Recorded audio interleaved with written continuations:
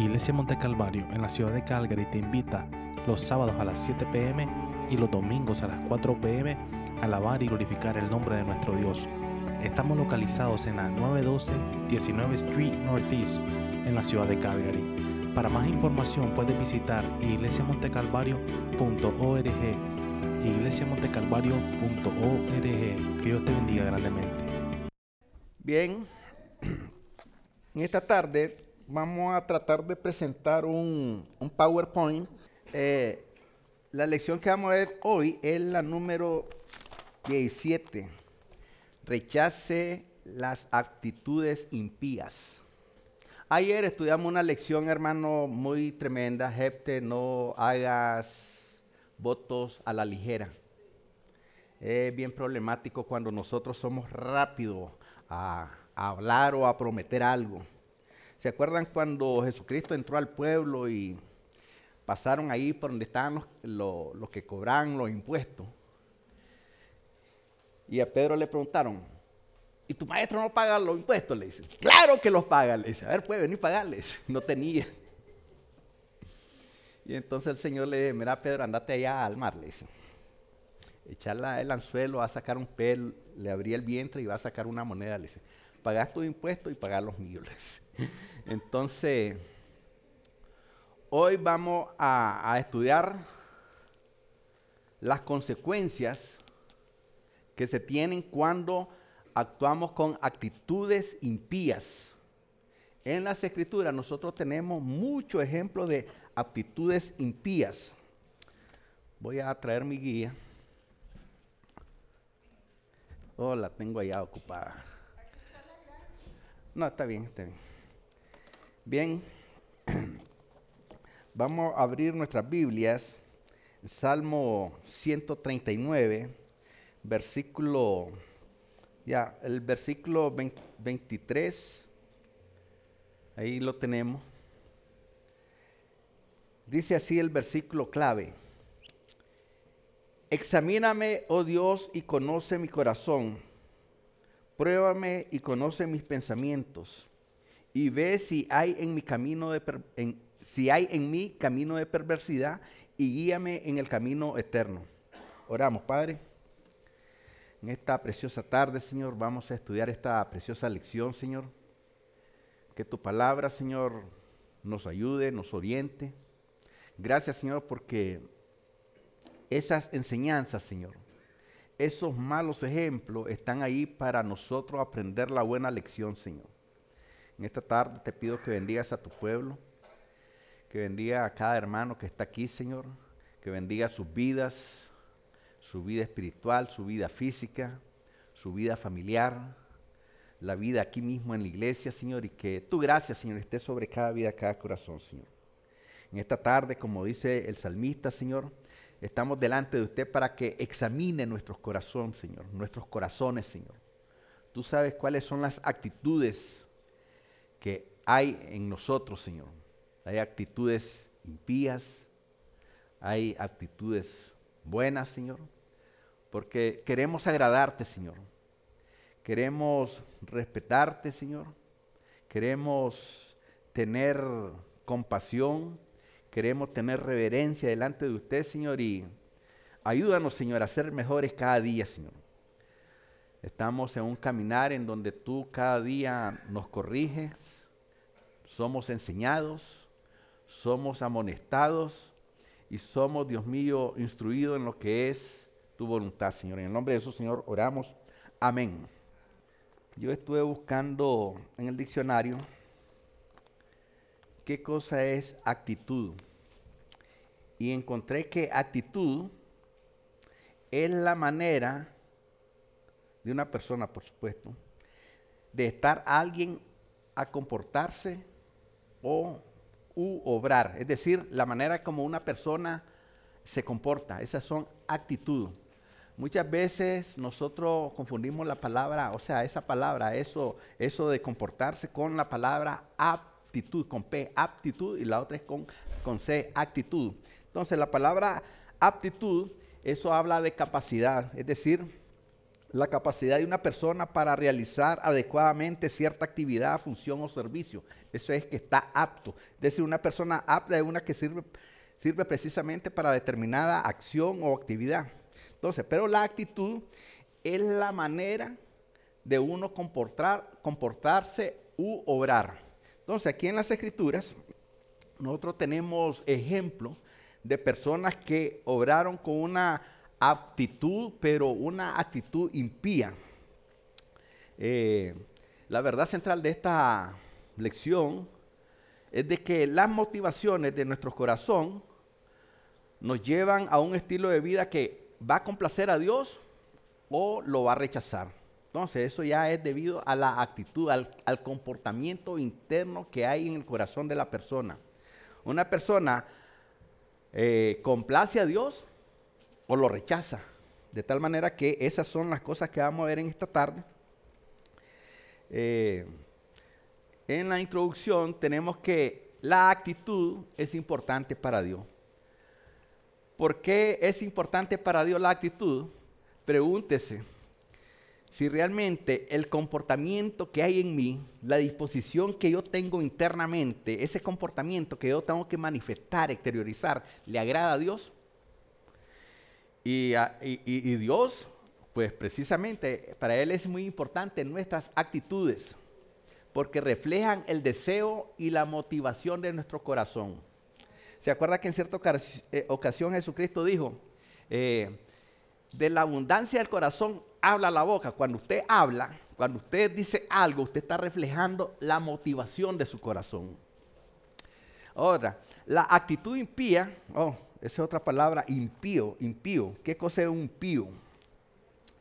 Impío es una persona que no siente compasión ni piedad. Es una persona que no demuestra devoción ni respeto a Dios ni a nadie. Mire qué tremendo cómo se describe una persona impía. Y el problema más grande no es de que el que no conoce a Dios, pues, como le dijera, se hace un escándalo porque él es un impío. No, el escándalo es cuando los mismos cristianos nos comportamos como impíos, con actitudes impías. Eso no puede ser. Eso no tiene que ser en la iglesia. Entonces, Dios condena la mala actitud, pero lo más grande que hace Dios también es de que Él restaura a quien se arrepiente. Ahora, la lección de hoy examina 3 ejemplos de actitudes malas. A mí me gustaría leer la introducción que tenemos aquí en la guía del alumno. Mire lo que dice aquí. En este estudio vamos a analizar varias actitudes dañinas, como la apatía hacia Dios, la codicia y el afán de poder y de fama. Antes de comenzar, pregúntese, ¿por qué son dañinas estas actitudes? Podríamos reducir la respuesta al reconocimiento de que las actitudes dañinas llevan a acciones también dañinas. La codicia hace nacer un desorden en nuestras prioridades. El afán de poder y de fama producen el egoísmo. La apatía hacia Dios nos pone en el peligro de hacer algo diferente, tal vez de nuestra propia carnalidad que nos enseñorea de nuestra vida. Mientras exploramos estos ejemplos bíblicos de actitudes negativas, observe las terribles consecuencias que produjeron, porque después use estos ejemplos como una fuerte motivación para mantener sus corazones puros delante de Dios. Mire que esta lección tiene que producir esas motivaciones fuertes en nuestros corazones para agradar a Dios.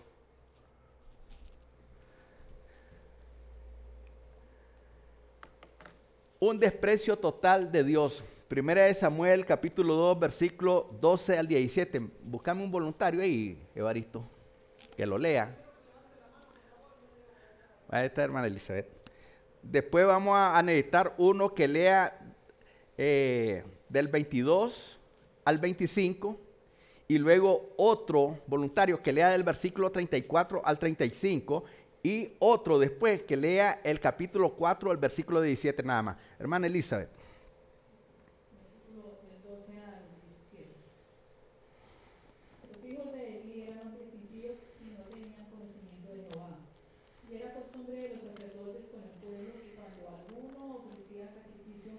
Venía el criado del sacerdote mientras se cocía la carne, trayendo en su mano un garfio de 3 dientes, y lo metía en el perol, en la olla, en el caldero o en la marmita. Y todo lo que sacaba el garfio, el sacerdote lo tomaba para sí. De esta manera hacían con todo israelita que venía a Silo. Asimismo, después de quemar la grosura, venía el criado del sacerdote y decía al que sacrificaba: da carne que asar para el sacerdote, porque no tomará de ti carne cocida, sino cruda. Y si el hombre le respondía: queme la grosura primero y después toma tanto como quieras, él respondía: no, sino dámela ahora mismo. De otra manera, yo la tomaré por la fuerza. Era pues muy grande delante de Jehová el pecado de los jóvenes, porque los hombres menospreciaban las ofrendas de Jehová. Hasta 16. Ya, muy bien. Ahora otro del 25 al 34. No, del 22 al 25. Pero Elí era muy viejo y oía de todo lo que sus hijos hacían con todo Israel. Y como dormían con las mujeres que velaban a la puerta del tabernáculo de reunión, y les dijo: ¿por qué hacéis cosas semejantes? Porque yo oigo de todo este pueblo vuestros malos procederes. No, hijos míos, porque no es buena fama la que yo oigo, pues hacéis pecar al pueblo de Jehová. Si pecare el hombre contra el hombre, los jueces le juzgarán. Mas si alguno pecare contra Jehová, ¿quién rogará por él? Pero ellos no oyeron la voz de su padre, porque Jehová había resuelto hacerlo morir. Muy bien. Del 34 y 35. Y te será por señal esto que acontecerá a tus 2 hijos, Ofni y Finés. Ambos morirán en un día. Y yo me suscitaré un sacerdote fiel que haga conforme a mi corazón y a mi alma, y yo le edificaré casa firme y andará delante de mí ungido todos los días. El 4:17.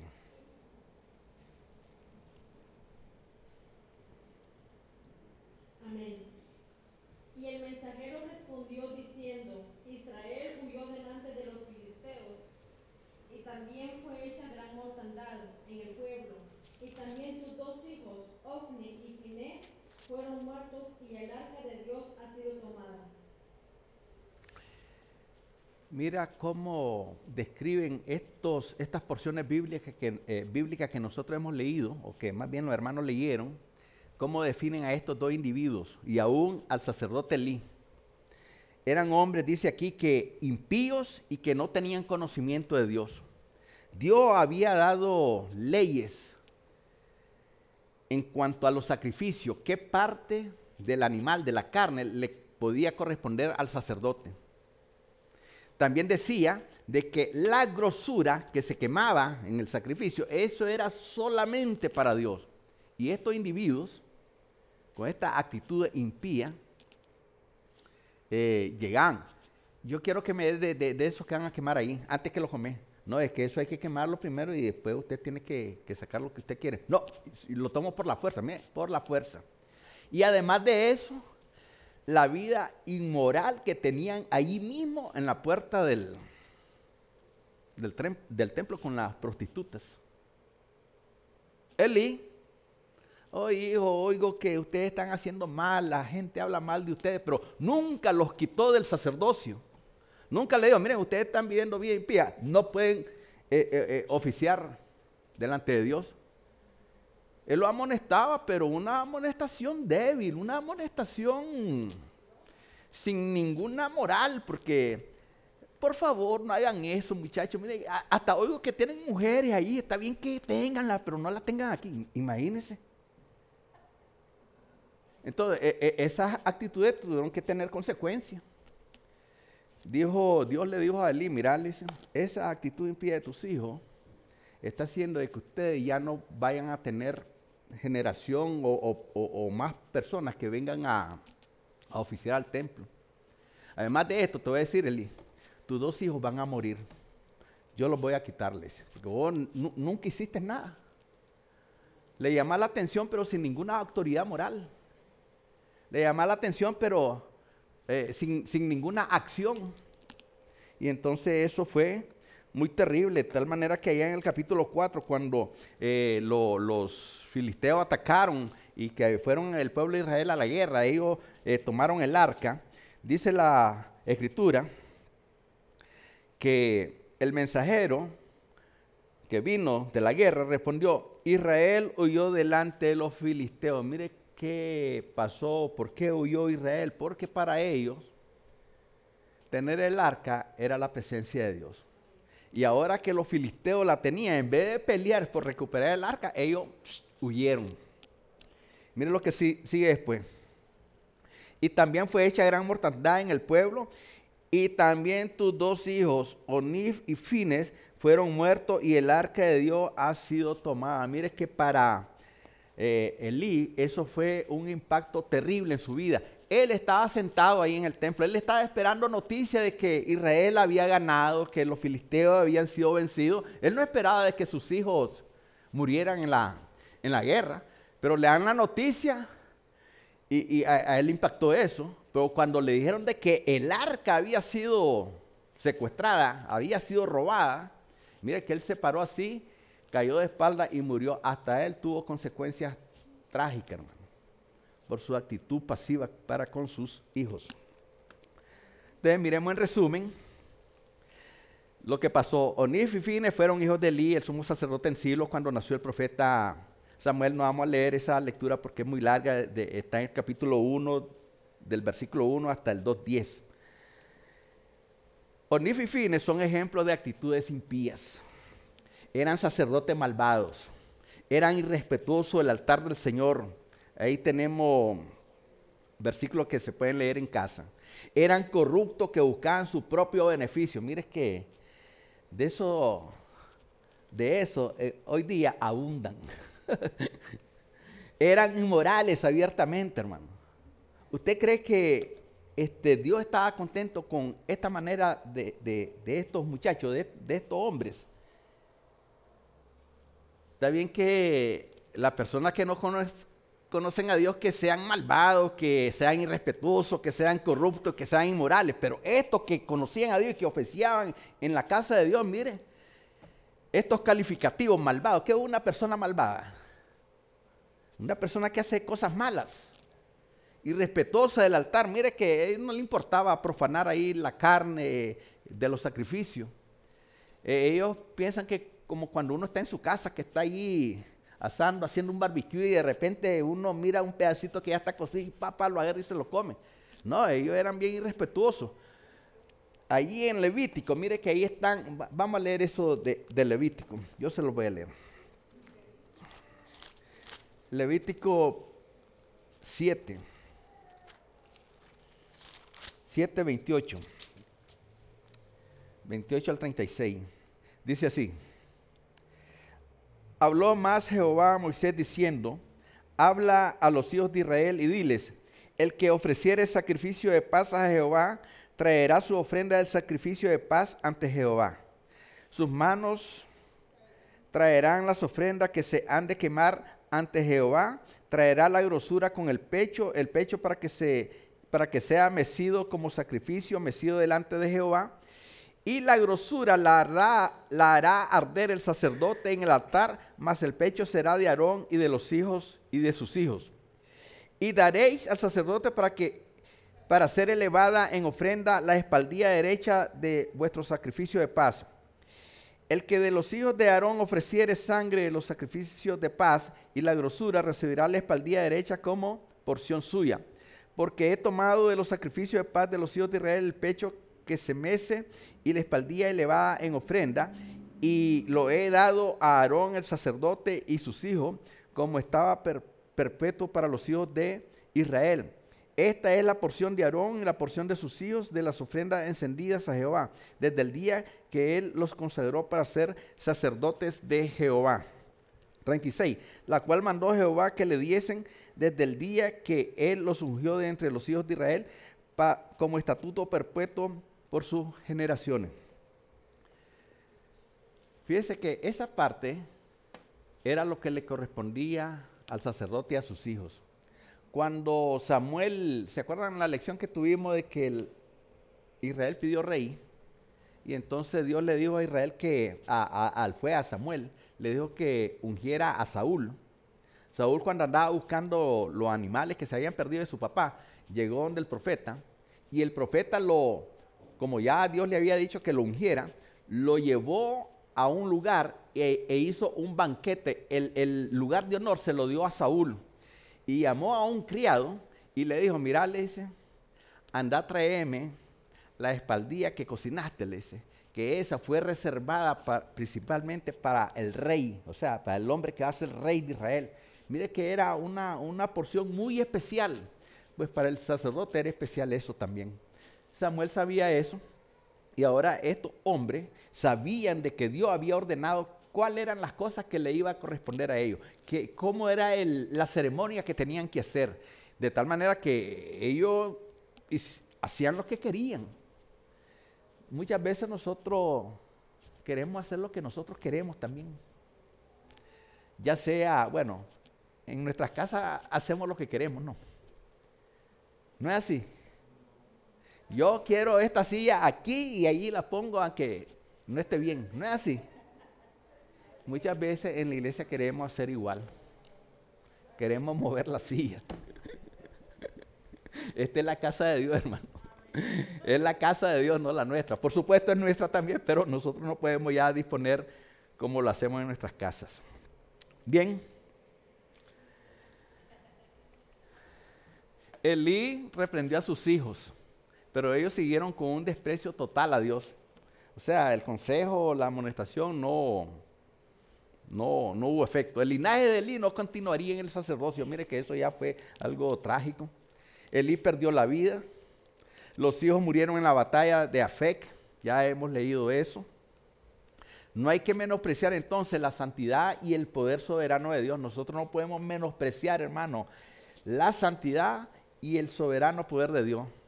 Si no, vamos a sufrir consecuencias por nuestras malas acciones. Esas son lecciones que nos enseñan de cómo tenemos que comportarnos, cuáles tienen que ser nuestras actitudes hacia Dios primeramente y hacia el prójimo, hacia las personas que nos rodean. Porque ¿qué pasa si yo me comporto con malas actitudes en donde quiera que yo esté? ¿Qué pasa, hermano? Le voy a caer bien a todos, ¿verdad? Entonces, aprendamos, ¿verdad? No vamos a menospreciar nunca la santidad y el poder soberano de Dios. Solo Él es soberano. Solamente Él ejerce soberanía sobre todas las cosas. Vamos a ir al segundo punto. Aquí vamos a ver a una pareja también con inclinaciones de actitudes impías. Hechos 5 del 1 al 11. ¿Quién lo lee? Levanten la mano ahí para que el hermano Evaristo lo vea. A ver, no la levanten todo, hermano, por favor.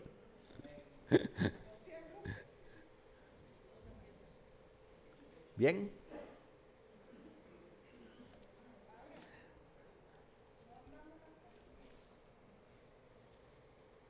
Ok, yo la leo entonces. Aquí, miren. Ok, ya, del 1 al 11. Pero cierto hombre llamado Ananías, con Safira, su mujer, vendió una heredad y sustrajo del precio, sabiéndolo también su mujer, y trayendo solo una parte. La puso a los pies de los apóstoles y dijo Pedro: Ananías, ¿por qué llenó Satanás tu corazón para que mintieses al Espíritu Santo y sustrajeses del precio de la heredad? Reteniéndola, ¿no se te quedaba a ti? Y vendida, ¿no estaba en tu poder? ¿Por qué pusiste esto en tu corazón? No has mentido a los hombres, sino a Dios. Al oír Ananías estas palabras, cayó y expiró. Y vino un gran temor sobre todos los que lo oyeron. Y levantándose los jóvenes, lo envolvieron y sacándolo, lo sepultaron. Pasado un lapso como de 3 horas, sucedió que entró su mujer, no sabiendo lo que había acontecido, Entonces Pedro le dijo, dime, ¿bendices en tanto la heredad? Y ella dijo, sí, en tanto. Y Pedro le dijo, ¿por qué conviniste en tentar al Espíritu del Señor? He aquí a la puerta los pies de los que han sepultado a tu marido, y te sacarán a ti. Al instante ella cayó a los pies de él, y expiró. Y cuando entraron los jóvenes, la hallaron muerta, y la sacaron, y la sepultaron junto a su marido. Y vino gran temor sobre toda la iglesia, y sobre todos los que oyeron esas cosas. Muy bien, muchas gracias. Aquí miramos este matrimonio, hermano, que también con actitudes impías quisieron ganar fama. Ellos habían visto a alguien que había vendido una propiedad y que había traído el producto de la venta a los apóstoles para las necesidades del pueblo, sobre todo a los más pobres, en este caso las viudas y los huérfanos. Entonces ellos dijeron, bueno, nosotros también podemos hacer lo mismo. ¿Podían hacer eso ellos? Claro, cualquier persona podía haberlo hecho. Sin embargo, dice, el problema fue que ellos se pusieron de acuerdo. O sea, venden la propiedad y se ponen de acuerdo. Mira, Zafira, vendimos en tanto esto. Vamos a decir que fue tanto, les. ¿Estás de acuerdo? Claro que sí, ¿para qué amar todo? Ellos bien pudieron vender la propiedad y decir, bueno, la vendí en $10,000, voy a dar $1,000 nada más a la ofrenda. No hubiera pasado ningún problema. Pero ellos llegaron, aquí está el producto de la venta que hicimos, de la propiedad que teníamos. Y mire que estamos hablando de la santidad y el poder soberano de Dios. La iglesia estaba naciendo, recién se estaba formando, recién ya se habían unido 5,000 y después 3,000 más, ya habían más de 8,000. De tal manera que qué desastroso hubiera podido ser para la iglesia que con esas actitudes impías se hubiera dañado la santidad de la iglesia. Y Dios tuvo que dar juicio, como lo hizo con los hijos de Elí y aún con Elí. Este hombre, Ananías, cuando lo confrontó Pedro, murió. Pero si eso solo lo sabía mi esposa y yo, ¿cómo se dio cuenta Pedro? Wow, mira, hay cosas que nosotros pensamos que solamente nosotros sabemos ese secreto profundo que tenemos, que nadie lo sabe. Y solo la esposa sabía. Y ahora Pedro. No, es que Dios lo sabe todo, hermano. Si Él es soberano, Él es omnisciente. Omnisciente, lo sabe todo. Bueno, murió Ananías. Llegaron a enterrar a Ananías. Y ahí llegó a leer la mujer a la iglesia. Es que me quedé en la casa peinándome, cocinando, pero ya vengo aquí a la iglesia. Ananías, vendieron en tanto la propiedad que tenían. Oh, claro que sí, Pedro, le decía. Acaban de enterrar a tu esposo, le decía. ¿Sabes por qué? Porque mintió no a los hombres, sino que a Dios, le decía. Y a ti también te van a llevar muerta, le decía. Mire, murió la mujer ahí. Entonces, mire que Dios tenía que cuidar esa santidad de la iglesia. Podemos preguntarnos por qué Dios no hace lo mismo hoy día en la iglesia. ¿Sabe por qué, hermano? Porque en su misericordia Él no lo hace, porque nos mataría a todos. Mire que la santidad es serio, hermano. Estamos hablando que la santidad significa estar apartado para Dios, vivir para Dios. Él quiere que sigamos la santidad con todo. Dice, buscar la paz con todo y la santidad sin la cual nadie verá al Señor. Mire que una de las bienaventuranzas, hay una que dice, bienaventurados los limpios de corazón porque ellos verán a Dios. ¡Wow! ¿Usted no cree que sería maravilloso ver a Dios? Mire, Dios es espíritu, nadie lo puede ver. Entonces, ¿cómo es que va a ser bienaventurada la persona? Aquel que es de limpio corazón, aquel que tiene una actitud correcta delante de Dios para poderlo ver. Eso significa, hermano, de que los que tienen corazón limpio delante de Dios miran el poder de Dios, la obra de Dios, lo que hacen la gente, las curaciones, los milagros. Eso es ver el poder de Dios. Eso es ver a Dios. De tal manera que este hombre y esta mujer tuvieron que ser eliminados. Hay una cosa muy interesante aquí. Dice el versículo 5, y al oír Ananías estas palabras cayó y expiró. Y mire lo que sigue, mire qué tremendo lo que sigue aquí. Y vino gran temor sobre todos los que lo oyeron. Wow, Dios. Usted sabe el temor, lo que significa temor. Comenzó a ver entonces que hay que tener reverencia delante de Dios, que no se le puede mentir. O sea, hay quienes califican las mentiras como mentiras piadosas, mentiras chiquitas, mentiras blancas. Usted no puede clasificar así las mentiras. Una mentira es una mentira. No mentirás ni darás falso testimonio. Eso es lo que dice las Escrituras. Ahora, otra de las cosas que yo puedo notar aquí es de que en el versículo 11, mire, y vino gran temor sobre toda la iglesia. Mire que aquí es la primera vez que en Hechos se menciona la palabra iglesia para describir la comunidad de los creyentes. La siguiente vez que se menciona la palabra iglesia está en el 9:31. 9:31 aquí de Hechos.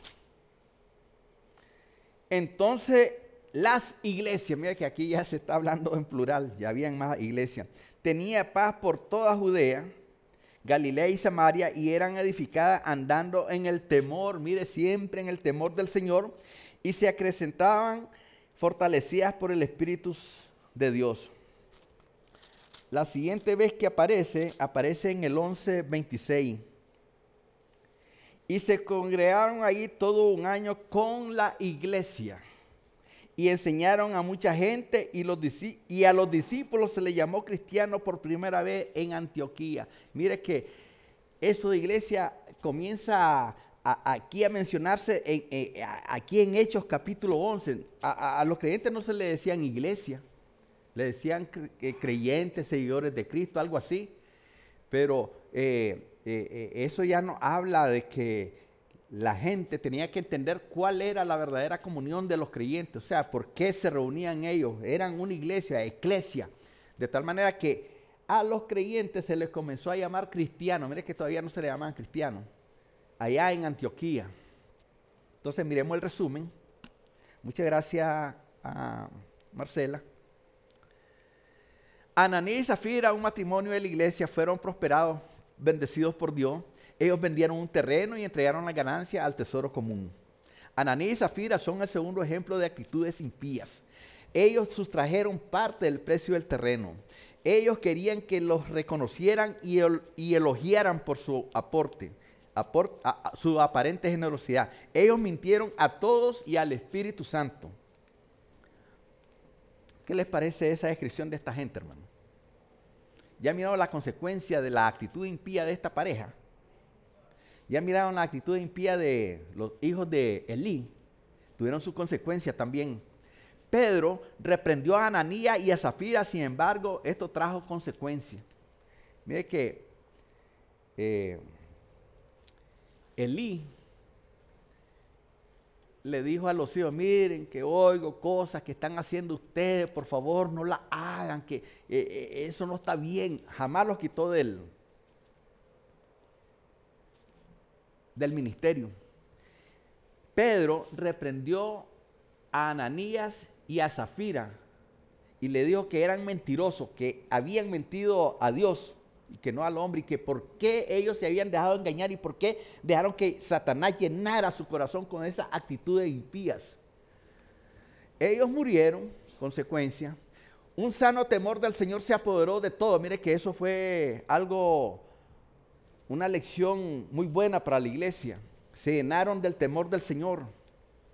Estos dramáticos sucesos que rodearon a Ananías y Zafira nos sirven para recordar los peligrosos que son la codicia y el orgullo. Mire que la codicia y el orgullo son dos males que destruyen la moral, destruyen a la persona. No solo a la persona, porque como tiene consecuencia eso perjudica a la familia, perjudica a todos. En una iglesia la perjudica a todos.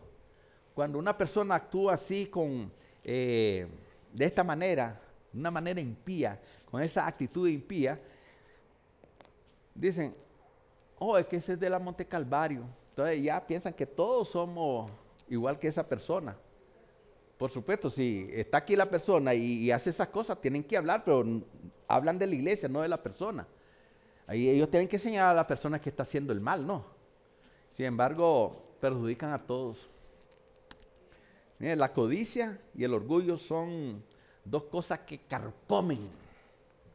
Bien, esos son ejemplos que tenemos. Vamos a ver lo que es el afán de poder y de fama. Este ya es Simón. Él ofreció dinero a los apóstoles. ¿Por qué ofreció dinero a los apóstoles, hermano? ¿Qué es lo que vio este hombre? ¿Ah? A ver, ¿quién me lee Hechos 8 del 9 al 24? Pues aquí miramos a Simón, un mago, que ejercía su magia. Fue un hechicero que tenía asombrado a los habitantes de Samaria. Este hombre, pues, cuando llegó Felipe a predicar el evangelio a Samaria, el ministerio de Felipe siempre fue acompañado por señales y prodigios, muy increíble. Y cuando miró Simón estas cosas, hizo tres cosas. Mire lo que hizo. Aparentemente creyó, yo soy también cristiano, yo acepté al Señor. Se bautizó, ahí dice que se bautizó. Mire que eso, ¿cómo se llama eso? O sea, alguien que dice que es cristiano pero que no aceptaba a Jesucristo. Es un hipócrita, ¿verdad? Y entonces este hombre, miren, aparentemente creyó, se bautizó. Luego cuando llegaron los apóstoles de Jerusalén y como habían oído que habían recibido a Jesucristo, entonces comenzaron a imponer las manos y el Espíritu Santo venía sobre ellos. Es decir, eran bautizados por el Espíritu Santo y Simón miró eso. ¡Wow! Si yo tuviera eso también, dice. Lamentablemente con la magia que yo tengo yo no puedo hacer eso, dice, pero voy a ofrecerle dinero a los apóstoles. Seguro que ellos son igual que yo, son codiciosos. Les voy a ofrecer dinero. Y le ofreció dinero, miren. Y pensaba que el poder de Dios se obtenía con dinero. Otra cosa muy interesante de este hombre, mire, estaba siempre con Felipe, mira, ahí andaba detrás. Donde iba Felipe, iba él. Parecía que era un creyente bien consagrado, ¿verdad? Al Señor, o sea, acompañando al siervo de Dios. Los apóstoles fueron hasta Samaria para confirmar la fe de los nuevos discípulos. Ellos recibieron el Espíritu Santo cuando los apóstoles le impusieron las manos. Pero Simón visualizó la oportunidad de un jugoso negocio que propuso a los apóstoles ofreciéndole dinero. Ellos pensaban que los apóstoles le dijeron, ¿cómo no? Pasar el dinero y va a ser igual que lo que hacemos. Pedro reprendió a Simón. Mire que esa es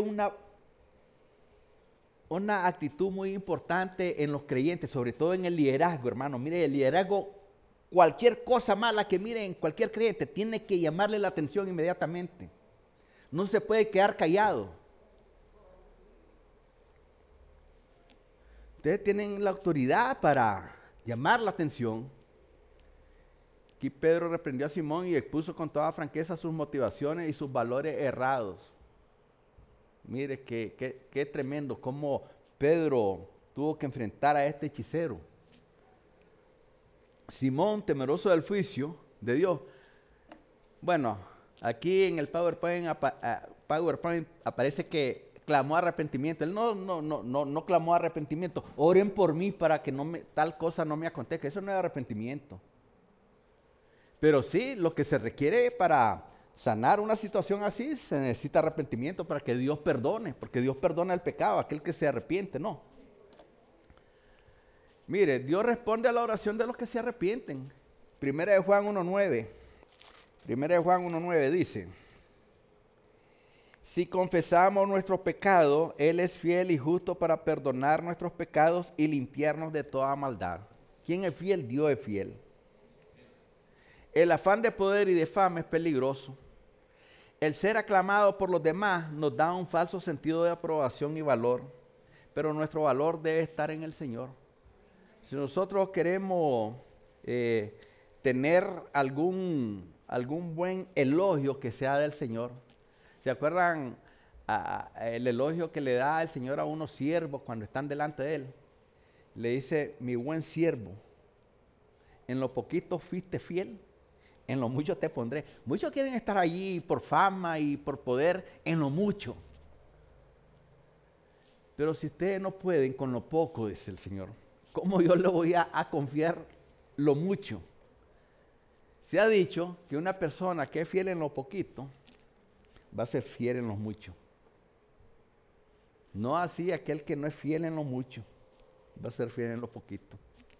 Entonces, estos son valores que nosotros tenemos que entender, hermano, de que el afán por el poder y la fama, esas son cosas peligrosas, porque eso nos hace sentir de una manera falsa que somos importantes. El único importante en la vida de todo hombre tiene que ser Jesucristo.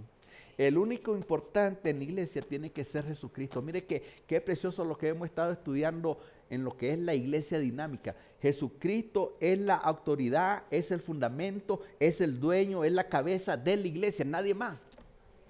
Ahí no hay otra cabeza. Que si no ya si fuera la iglesia un fenómeno, que tuviera dos cabezas. Solo una cabeza, Jesucristo. Bien, hermano, vamos a entrar entonces en lo que es el discipulado y ministerio en acción. Vamos a ver qué es lo que tenemos al final. Bueno, aquí se habla de un refrán que la actitud lo es todo. Hay que eliminar del corazón las actitudes cáusticas, como la codicia y el orgullo y otras cosas. ¿Qué cosa es eso de cáustica? Aquí tenemos la definición del diccionario. Ok, cáustica es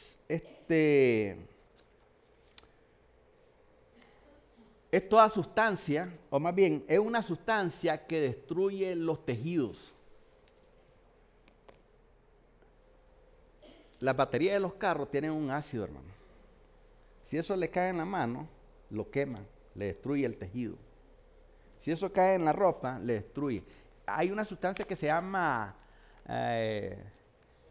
soda cáustica. Eso es peligrosísimo. Mire que eso destruye, o sea, donde cae esa sustancia, destruye lo que toca.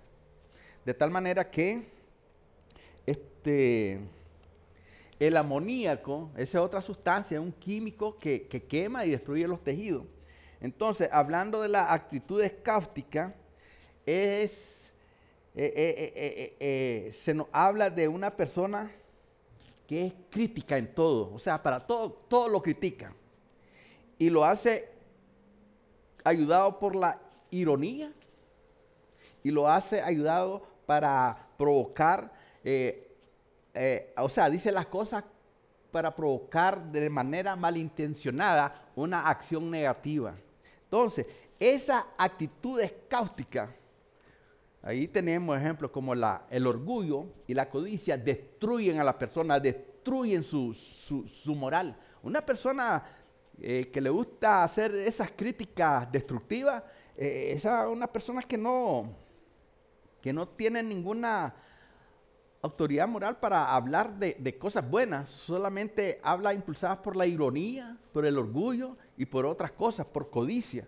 En este caso, este hombre Simón, mire, el pensamiento de él comenzó a criticar, bueno, si estos tienen eso, yo también lo puedo tener. ¿De qué manera lo voy a tener? Bueno, voy a ofrecer dinero. Esto va a ser un negocio para ellos y va a ser un negocio para mí. Mire, que eso, mire, está carcomiendo su corazón, esos pensamientos. De tal manera que Pedro, nuevamente, este hombre, Cash Luna, ustedes han hablado de Cash Luna, dice que este hombre hizo lo correcto, que Pedro estaba equivocado porque por lo menos ofreció dinero, dice. Y aquí, mire, el que está equivocado ese es Cash Luna y este Simón, no Pedro. Porque Pedro enfrentó al que estaba queriendo hacer de la sana doctrina una falsa doctrina. No, el que estaba mal era Pedro. Simón estaba bien porque ofreció dinero. Además que se echó a Zafira y a Ananías, ahora se quería echar a Simón, dice. Pedro no se echó a Ananías y a Zafira, fue Dios que trajo juicio sobre esas personas. Fue Dios el que, si este hombre no se arrepintió, pues tenía que traer juicio. Hay que orar a Dios para que nos ayude a establecer actitudes que le agraden a Él y que estén en sintonía con el plan de Dios para nuestras vidas. Hay que ayudar a otros a distinguir lo que es santo y aquello que es pecaminoso. Nosotros tenemos esa responsabilidad. Nosotros tenemos que clamar a Dios para nosotros hacer lo que le agrada. Para terminar, hermanos, esta vez yo no voy a hacer preguntas. Yo imagino que ustedes estudiaron esta lección. Vamos a cerrar con el versículo que leímos en el 139, versículos 23 y 24. Luego que leamos, vamos a orar. Si usted quiere ponerse en pie, pues lo puede hacer.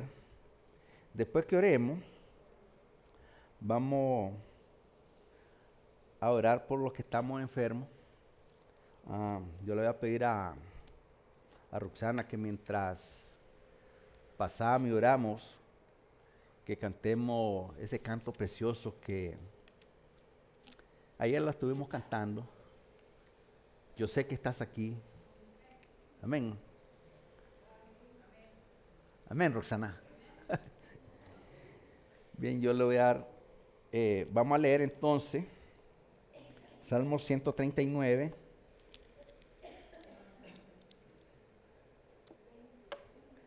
El 23 y el 24, dice así las escrituras. Examíname, oh Dios, y conoce mi corazón. Pruébame y conoce mis pensamientos. Y ve si hay en mí camino de perversidad y guíame en el camino eterno. Oramos, Padre. En esta preciosa tarde, Señor, hemos estudiado tu buena palabra, Señor. Hemos visto personajes con malas actitudes como los hijos de Elí, como el matrimonio de Ananías y Zafiras, y como la actitud dañina de Simón. Miramos de que ellos actuaron, Señor, sin ninguna reverencia delante de ti. Menospreciaron tu santidad. No tuvieron ni una gota de reverencia. Aquellos hombres que oficiaban en tu templo, Señor, manoseaban los sacrificios que eran para ti. Y no solamente eso, sino que actuaban, Dios mío, inmoralmente dentro del recinto, Señor. Tú traíste juicio sobre sus vidas, Señor. Sus padres también tuvo responsabilidad. Les llamaba la atención, pero eran pequeños comentarios que le hacían. Nunca los disciplinó, nunca le exigió que tenían que comportarse de diferente manera delante de ti, sino que los dejó, Señor. Los dejó, como decimos nosotros, sin rienda. Y tú tuviste que traer juicio sobre ellos, Señor. Traíste juicio sobre Elí también.